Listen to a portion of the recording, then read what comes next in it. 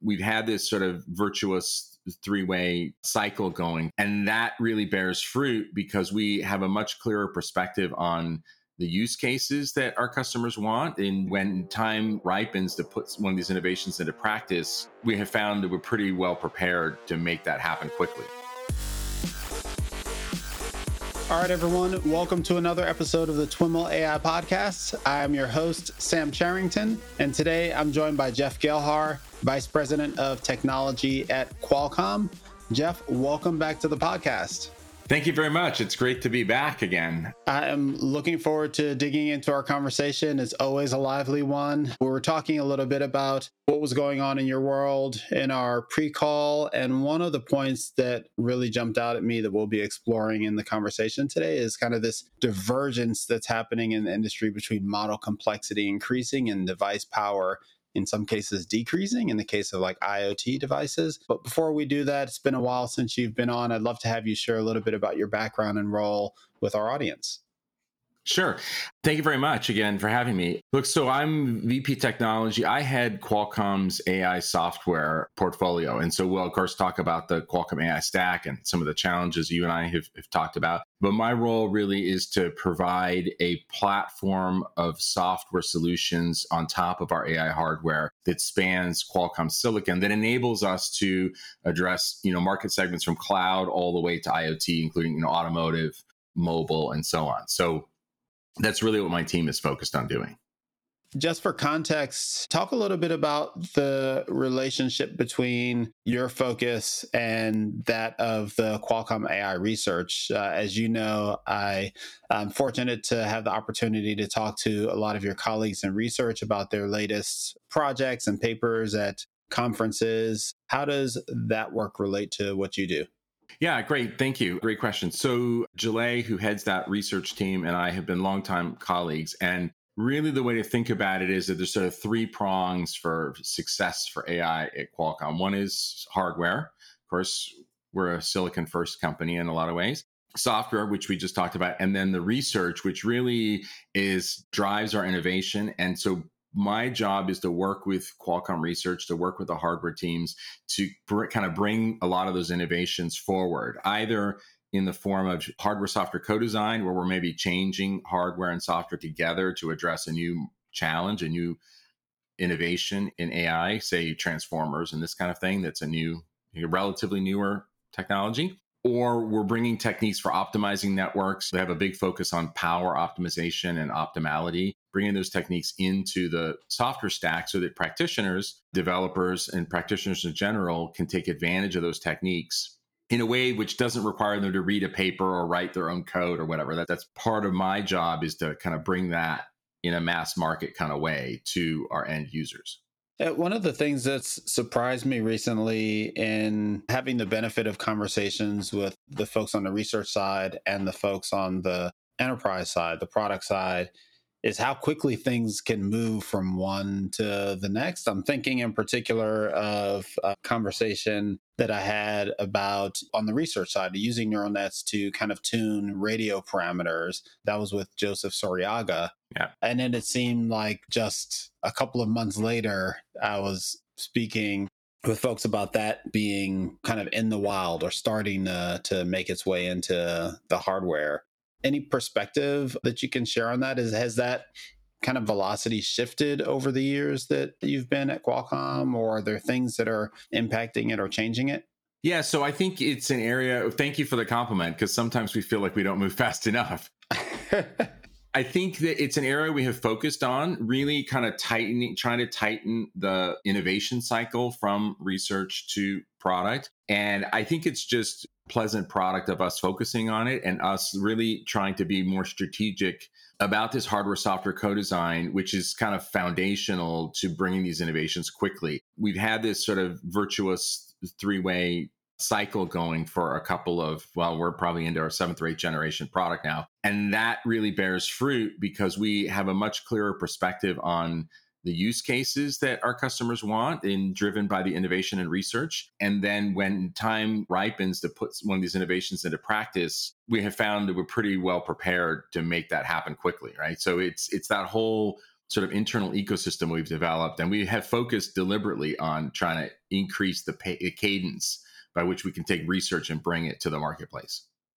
Awesome. Awesome. So let's talk a little bit about this idea that I mentioned earlier, kind of increasing model complexity and kind of decreasing device power.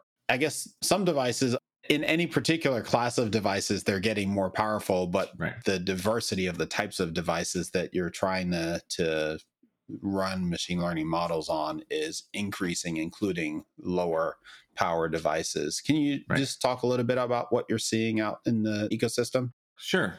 Yeah. So I think traditionally, if you kind of rewind a little bit, a lot of focus on CNNs. Mm-hmm. And of course, in their heyday, CNNs were very demanding workloads, right, for the hardware and the software that we had at the time. And it's not like that demand has gone away, but as you know, the industry's moved towards higher complexity CNNs, higher resolution inputs, transformers, which are very powerful, but are higher complexity in a lot of ways than CNNs. Mm-hmm. And we've gone from delivering AI into mobile devices, which is kind of where Qualcomm, has its heart and soul, into IoT devices, which are obviously really constrained. So think about a home robot, think about a Ring doorbell, this kind of thing. And markets like XR are particularly challenging because you have high complexity networks involving hand tracking or gestures or super resolving the displays and stuff, right? Foveated views, that kind of thing. And that's a device you want it to be compact. You want it to sit on your head. You can't, make your face or head too hot. Yeah. So there's power constraints, right? So there's a lot of concurrency going on, which drives complexity. And there are battery limits, right? And thermal limits. And so at the margins of these, let's call them simpler devices, we find an increasing challenge to take these complicated and concurrent workloads and pack them into these devices. And at the other extreme, you can think about an automobile as having similar characteristics, tons of cameras, tons of concurrent workloads. You think relatively a lot more power, but still there, thermal and power is a consideration. Mm-hmm. And of course, other factors like safety, right, that you have to also factor into your workload. So kind of a explosion of diversity where we're trying to build a common, we'll talk about this, I hope, a common architecture that lets the practitioners move workloads from one to the other. So you think XR, but in-cabin camera in an automobile that's tracking your eyes and making sure you're not texting when you're supposed to be looking out the windshield is not in some ways so dissimilar from a sort of outside-in XR workload, right? So you see kind of analogies across these markets for different kinds of applications. So we want to build a common kind of architecture that lets us do that.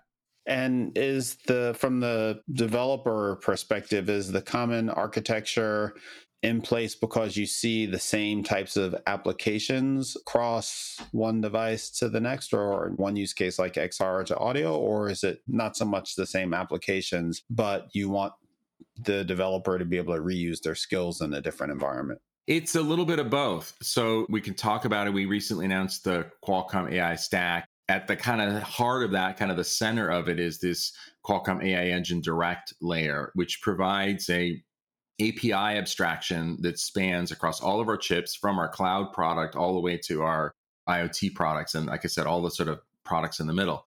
And that is directly aimed at developers, practitioners. And I use that word broadly because that could handset OEM, it could mean an application developer and so on. And that is the contract really that we're building between the runtimes and the training frameworks to get onto Qualcomm Silicon. So we're going to provide sort of out of the box as part of that our own Snapdragon Neural Processing SDK, which is our traditional runtime that we provide on our silicon. It's built on this common block. We're, of course, providing like TensorFlow Lite delegate plugins. We're working with Microsoft on Onyx runtime plugins. And that API will be open to anybody who wants to build sort of a direct to Qualcomm Silicon, Metal runtime of their own, whether their runtime is just an application or whatever.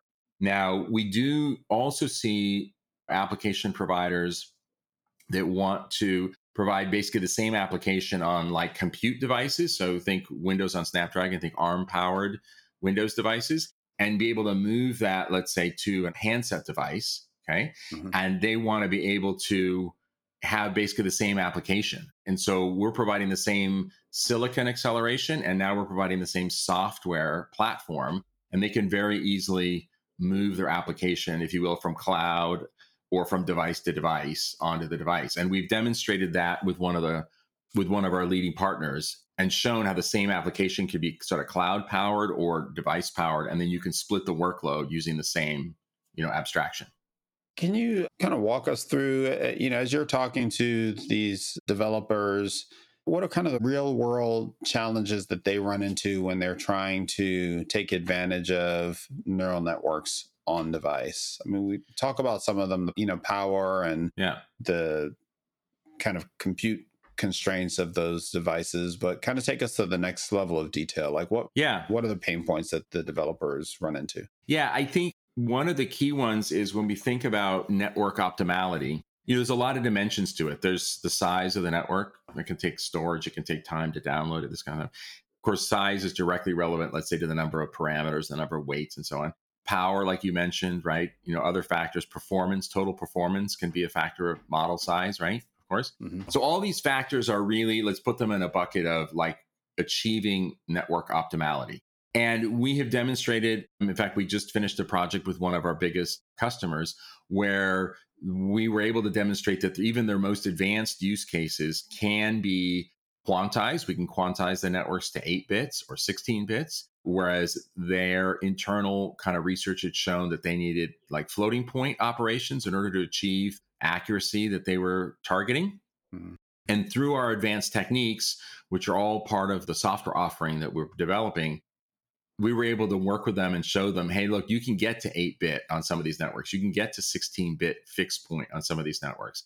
We have a lot of research in 4-bit as well. The result of that is tremendous improvements in power, performance, the ability to run things concurrently because they can run faster. These are all kind of, I think, the biggest pain points, because what's happened is it used to be that CNNs were sort of over parameterized. And so it was relatively simpler to compress them or relatively simpler to sparsify them or whatever. And as sort of complexity has gone up and the concurrency we talked about has gone up, getting them all jammed into a device and getting them to work efficiently and concurrently at whatever frame rate you need them to get, it becomes harder and harder. And so this bridge, if you will, from ML ops, like what happens, if you will, in the cloud, in the laboratory, and a data scientist invents a new network architecture or a new whatever, and they say, hey, now deploy it.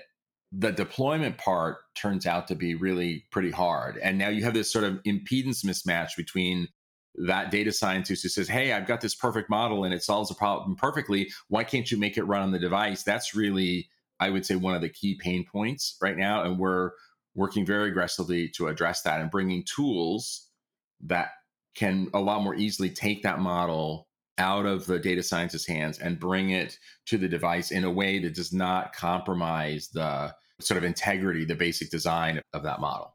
Mm-hmm. And do those tools apply only to kind of custom models that ML engineer might be creating, or do they also apply to kind of the lighter weight models that someone might download off of Hugging Face or something like that?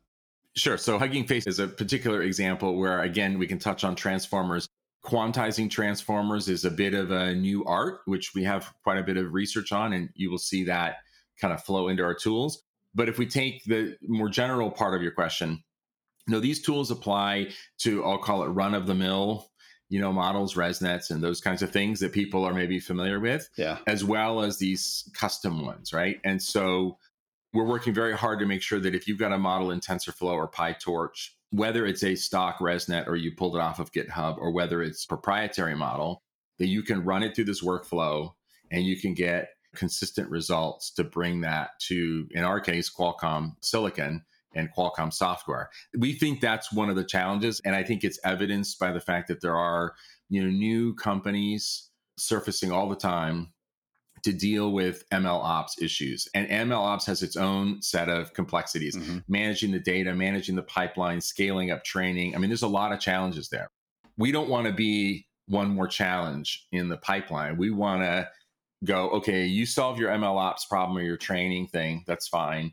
We don't want to be but now it doesn't work on device. We're working really hard to make that transition as smooth as possible. Mm-hmm. So can you talk a little bit about the workflow that you just mentioned? Kind of what are the steps or tools that you're providing that enable folks to do this? Yeah, so I think you've had some of my other colleagues talk about like the AI model efficiency toolkit. That's kind of at the center of this, right? Hmm. So think about the workflow being like this. There are kind of maybe two aspects to the model efficiency toolkit.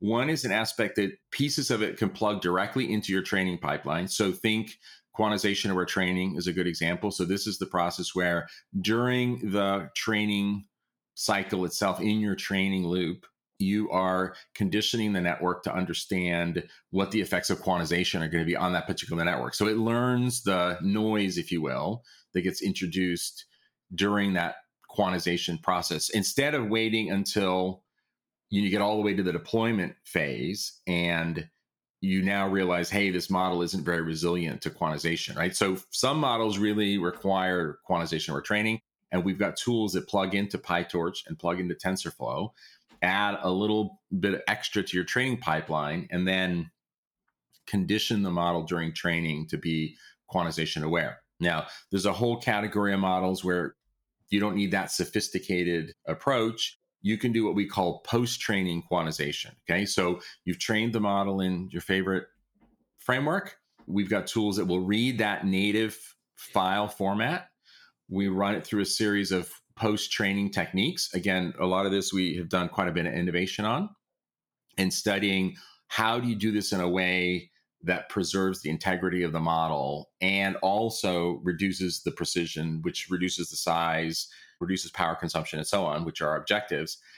So you would run it through post-training quantization. This produces a representation of the model in this Qualcomm AI Engine Direct format. Think about it like an intermediate representation. So it's a common representation.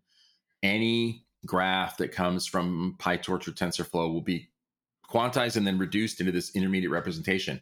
From that intermediate representation, you can then, as a practitioner, direct where you want that model to run. Do you want it to run on our AI hexagon accelerator? Do you want it to run on the GPU? Do you want it to run on the CPU? Once we have it in that common representation, you can then run it wherever you want. And a lot of our customers will go, oh, I want to run this one on the GPU and that one on the accelerator and so on, that one on the low power subsystem and so on. That's kind of the basic workflow. And then if your deployment is a smartphone, you can run on the AI accelerator. If your deployment is a cloud device or a heavy edge device, it's using our cloud processor, you can take the same representation and run it there. And that's a multi-core device. So you have a lot of performance you can run there. So that's where this idea of having a common representation across our silicon ties in with that sort of development workflow that, say, the data scientist might pursue. You've also been doing work in network architecture search. How does that play into this workflow? Yeah, so that's a great question. Network architecture search, again, is sort of an evolving technology, right? There was a big rush and Google was an early innovator, and we're happy to be partnered with Google on our offering. Now, the way to think about it is I put it in this sort of very advanced category, right?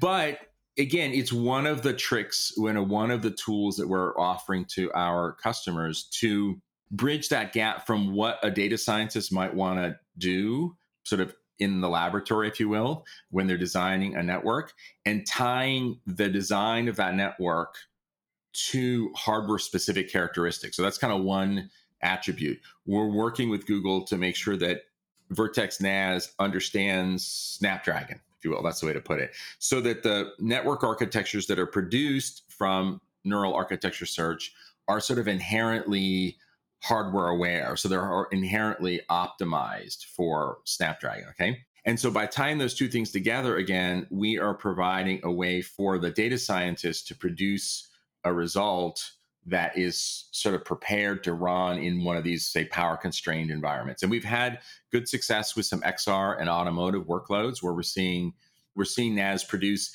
in a much quicker way than a data scientist could iterate on their own, innovative network architectures that are tuned for Snapdragon that reduce the latency, increase the frame rate, reduce the network size, all characteristics that we're trying to achieve when we're helping like an XR customer or an automotive customer get a very demanding set of workloads onto our platforms. So it's another tool there, but I think the for the listeners, the key takeaway is this linking the speed at which you can run a lot of experiments, if you will, automatically, and linking it to hardware awareness so that the final output is preconditioned to do well on our silicon.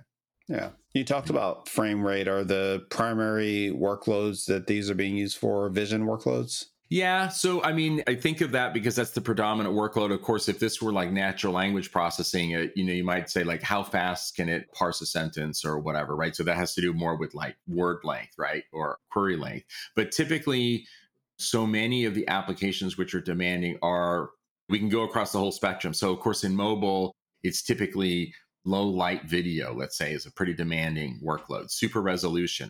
We've shown some super resolution in games. So I'm doing gaming and I want to super resolve, the action scene in the game to increase the quality and the experience. XR. So maybe two kinds of workloads nominally. The rendering part, right? And the sort of you're doing some kind of augmentation or whatever. And also things like hand gesture, right? Which again, we talk about frame rate there because you want to sample it often enough that it's a smooth experience, right? That you don't miss gestures, you don't miss motion, right? So we oftentimes use frame rate a little loosely, meaning kind of sampling interval for an experience. And likewise with a car, it's looking down the road. You don't want it to look down the road once a second. You want it to look down the road 30 times a second or 25 times a second, right? Right. Do you have a sense for when folks know that they need to start exploring network architecture search? Like, what's the wall that they're bumping up against that, well, if you're experiencing that, then maybe NAS, you need to go to this advanced level? Yeah, so that's kind of a complicated surface. We didn't talk about, for example, mixed precision, right?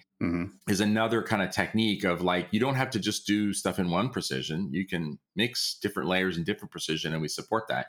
I think there's a couple drivers. The idea that you can sort of algorithmically imbue this algorithm with an awareness of the hardware is something which is hard to sort of learn at scale. And in some cases, we don't want to tell all of our customers all of our secrets, right? So there's a little bit of that going on. But it's also hard to learn a lot of the subtlety that something like a NAS system can learn on its own and can leverage. The other thing too is just raw experimentation. I mean, if NAS can produce 1,000 candidate models in some unit time, how long would it take a data scientist to think up the same 1,000 experiments, right? And so some of it's just kind of a brute force, like search the solution space in an automated way, but it's directive. It's got considerations for hardware, it's got considerations for size and so on kind of baked into it. It's a nice tool to increase the rate at which a data scientist can explore different approaches.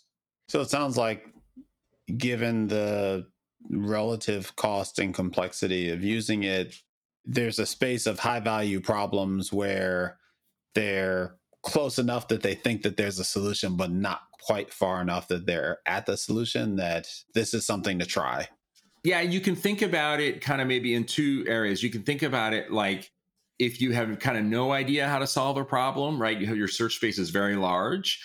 This might be a way to kind of get to an idea automatically through basically rote experimentation to solve your problem. The experiments we've done so far have focused more on, I've got a network, kind of to your point, I've got a network, and if I apply this technique, how much better can I get it, right? And sometimes you go, oh, I saved 15% in latency or something, right? Which can translate into power or frame rate, depending on what you're trying to, what effect you want.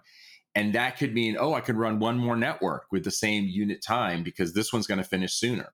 So these projects, because they have so many networks and there's so much complexity, are really sort of a puzzle fitting experience. You can't generally a priori say, oh, this network absolutely has to run in such amount of time or use so much power, because you're looking at a collection of networks that are together are solving a problem, right? Again, something your audience might be experienced with is virtual reality, metaverse, XR, whatever term you want. They realize, oh, it's following my hands and it's rendering the screen. They don't really think about all the things it's doing, but if it doesn't do all those things fast enough together, you just don't have that immersive experience. Right.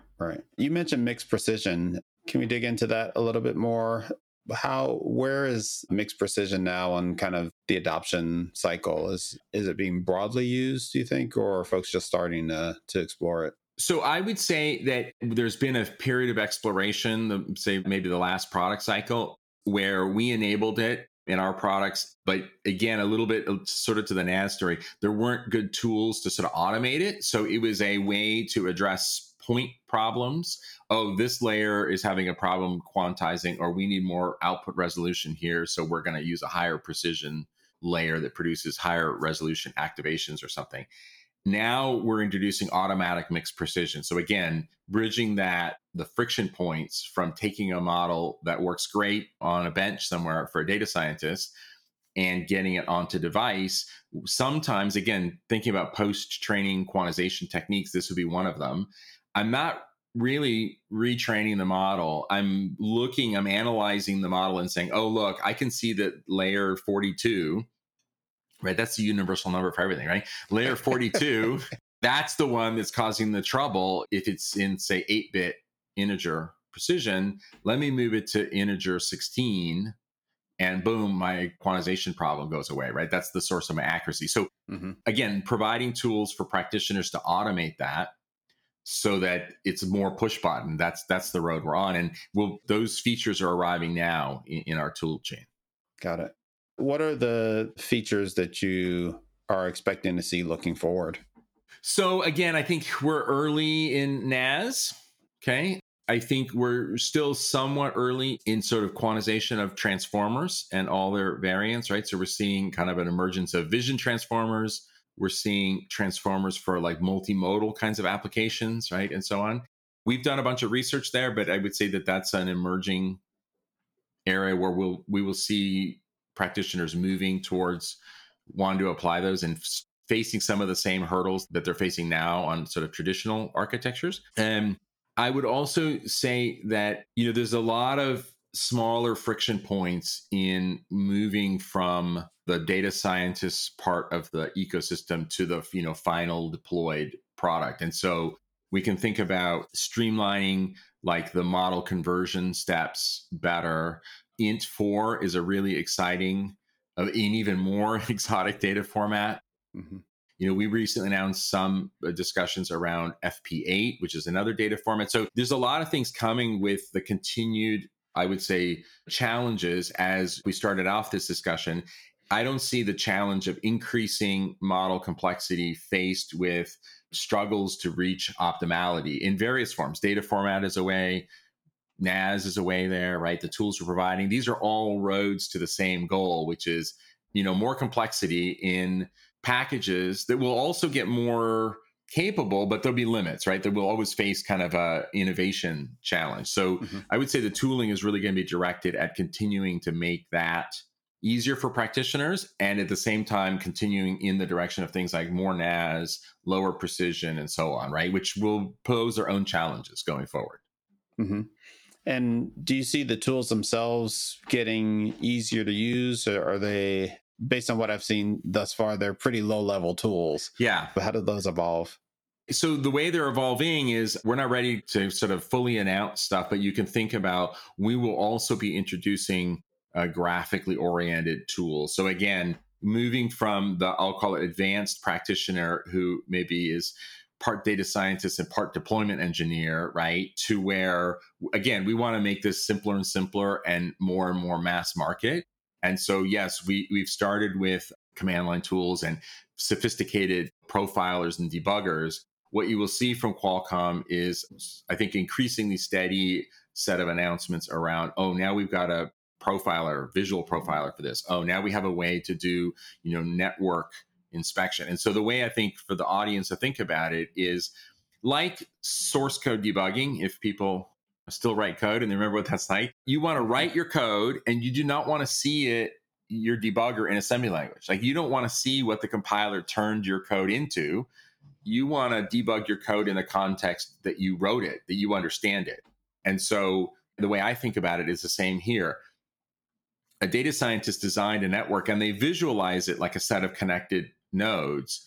They don't want any, I think, hardware or compiler company to go, now you have to debug your network that you Right. conceptualized as a graph in assembly language. And so we're going to do the same sort of thing. We're going to provide debuggers that put that performance and data that the developer needs to understand how their network is performing on our silicon in the context of the original graph as it arrived at the start of that pipeline I described, right? Mm-hmm. And that's really the link we're trying to build is you think as a data scientist about your network in TensorFlow, and we want to show it to you on the device, sure, with device-specific performance metrics and accuracy metrics, but in the context of this graph, the way you designed it, not in some low-level kind of assembly language, if you will, right? Mm-hmm. And that's what you'll see is more and more visually oriented tools that make the ML ops part of the equation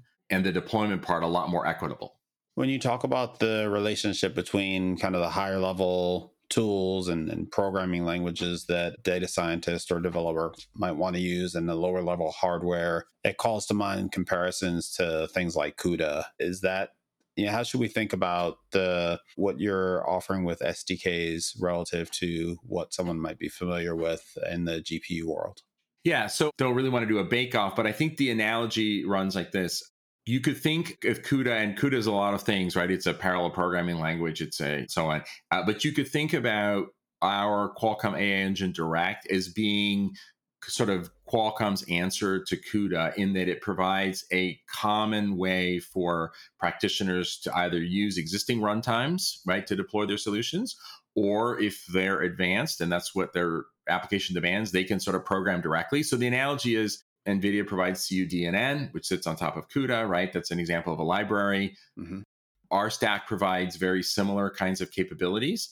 If you want to roll up your sleeves and you want to write a CUDA kernel for the GPU, of course, there's a way to do that. The analogy is if you want to write a custom application or a custom operation or layer for the Qualcomm AI stack, we provide a way to plug that into the Qualcomm AI Engine Direct. We have an API for that. We provide a debugger. We provide a compiler and tools for Hexagon. We provide the same for our mobile GPU. So it's a very analogous offering. And then one thing which a lot of people like are these visual consoles that NVIDIA provides that sit on top of their GPUs. We have offered that for like our gaming customers for a long time. We are expanding that kind of offering to the AI portfolio and really to provide debuggability of Snapdragon as a whole. So you will see us working to integrate our debug tools, not just in the AI space, and there'll be AI specific tooling, but more generally as Snapdragon as a development platform, you will see us kind of expand that offering. So to sort of maybe put a bow on it, I think at the library level and at the sort of programming and lower levels, we have a one-for-one corresponding kind of offering to NVIDIA. And then you will see us kind of put the top of the story onto that offering in the next period. Got it. Over the years, we've talked a lot about the ecosystem and the way your tools support and the way you work with other ecosystem partners. You've already mentioned things like Onyx and PyTorch TensorFlow. Can you give us an update on where the ecosystem priorities are and any new and exciting updates? So, yeah, I can maybe tease a little bit without getting into too many details. So, the way I think about it is this. We continue, and I think the Qualcomm AI Engine Direct is a good concrete example of where we are trying to provide, an abstraction of API surface onto which, all these runtimes can plug in, right? So we want maximum access to our silicon and our software.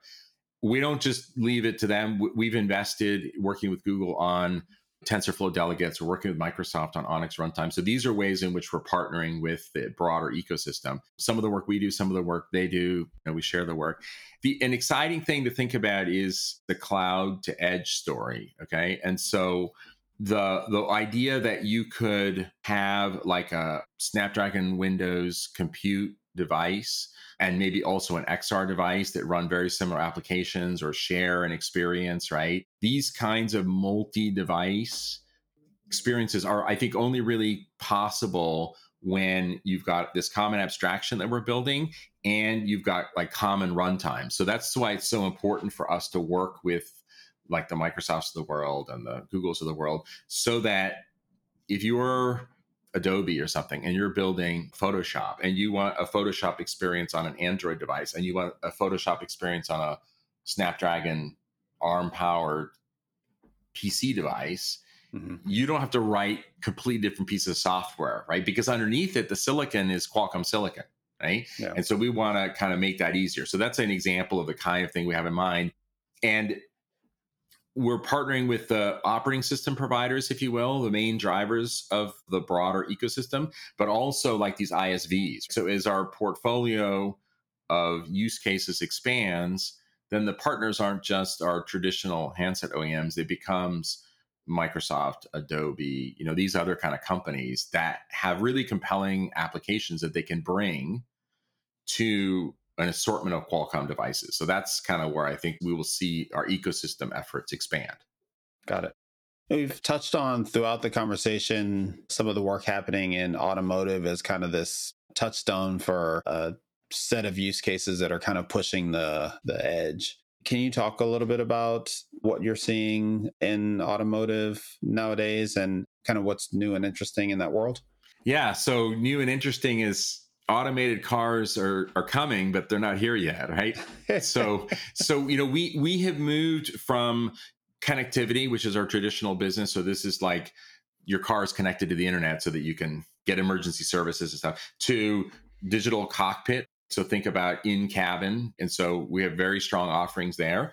And we talked a little bit about like gaze detection, cameras inside the cockpit that are monitoring the driver as part of a safety protocol. ADAS, we recently won a bid with BMW, for example, to provide BMW ADAS solutions. ADAS is driver assistance? Yeah, automated driver assistance system, I think. You think I would exactly know that. But think about, this is semi-autonomous, safety-oriented system. This is very advanced lane departure warning, lane keeping, automatic parking, backup. I mean, everything related to making the automobile a safer and more automated experience, right? And we're on this sort of trajectory towards sort of full automation. But before we get there, there's a lot of problems to solve. So we want the car to be surrounded by cameras. So we're talking 10 cameras, 15 cameras, right? Oh, wow. Completely surrounding. We're talking about immersive in-cabin experiences. So displays, per seat audio experiences. We think, oh, well, a car doesn't have to have NLP, but you could talk to your car. It could talk back to you, right? Yeah. I mean, there's just layers and layers and layers of AI in an automated vehicle, both for the comfort of the passengers and the safety of the passengers. And so we're looking at all of those kinds of problems. And the most challenging ones are safety critical, time critical kinds of problems. So viewing the car in the context of all the other cars on the road, very precise lane positioning for lane keeping and so on. Things like drive policy. Like I want to tell the car, I want to go from here to there, and I want to know, it needs to know where I'm going, but it needs to be aware of other cars making lane changes. It needs to plan lane changes. It needs to do that in a safe and predictable manner, right? These are all very intensive, basically computer vision, AI-powered computer vision problems that have to be completely seamless to the driver and are very demanding from a predictability point of view. You cannot be like, oh, I'm late with that frame. Like that could be a problem. And you have to, of course, design all that software in a safety critical kind of way. So that's really the challenge. And to come sort of full circle on the discussion, there's a lot of compute power that our platform brings to the automobile, but it's proportional to the demand of the workload. So the challenges that we see in XR, we see sort of analogous challenges in a vehicle because the number of cameras is higher, or the resolution is higher, or the modalities are different, like a mix of LiDAR and radar and camera all working together to solve a problem. This introduces multimodal kinds of challenges. So there's a lot of very exciting challenges. And I know you will see Qualcomm continue to make strides in the automotive market. It's a very important market for us. Again, we do fundamental research there that drives our innovation. And it's a similar kind of cycle that we talked about with Qualcomm AI Research. We do fundamental research in these automotive networks, and that drives our product line. Do you take a strong position on vision first type of automotive experience, or do you also support and work with kind of these other sensors and kind of a sensor fusion type of environment? Yeah. So we're very agnostic. We do what our customers want, right? Mm-hmm. So we're looking, like I said, at the three primary modalities: camera, which I think is sort of camera first in a lot of ways. I think pretty much for everybody, and then radar and lidar. So we look at sort of I'll call it the three major modalities. Yeah. For sensors. Awesome. Any final thoughts as we close out? What do you think we'll be talking about next year when we get together? Well, I hope, thinking about your sort of practitioner audience, I hope, let's put it this way, I am planning that we will be able to talk and a lot more concretely about, let's say, the tools that we talked about, right? These sort of visually oriented tools. Mm-hmm. We hope to be able to show them publicly by then. That's our plan. And I would like to talk a lot more about automotive. Probably we will be another year into that evolution and hopefully, of course, talk about a few more customers concretely, but we expect to, win more business and make more advances there. I say that because I feel like it's perhaps one of the most compelling and demanding markets for AI, mm-hmm. generally speaking, right? I think you can't build one of these safe vehicles without AI. I don't think there'll be a lot of debate about that statement. And I really hope we will be able to showcase more of these multi-device use cases, right? We're working pretty hard on that. And I think we will see in the next year the fruits of that come to bear, like in a real kind of context that I can talk about publicly. But just know that a lot of work in that direction. And we're excited about Windows on Snapdragon and putting that power of an all-day device in people's hands that can also do AI, right? Right. Because we take for granted background blur and these other things, but they can be even better with AI, right? And they can be done in a way that's does not compromise battery life and, makes the experience that we all live with every day a lot more seamless. So I hope that these are a forecast of some of the things we'll talk about that will be more publicly announced in the next period. Awesome. Well, Jeff, it's always a pleasure to reconnect with you. Thanks so much for joining us. I appreciate it. And you have a good rest of your day. All right, everyone. That's our show for today. To learn more about today's guest or the topics mentioned in this interview, visit twimlai.com. Of course, if you like what you hear on the podcast, please subscribe, rate, and review the show on your favorite podcatcher. Thanks so much for listening, and catch you next time.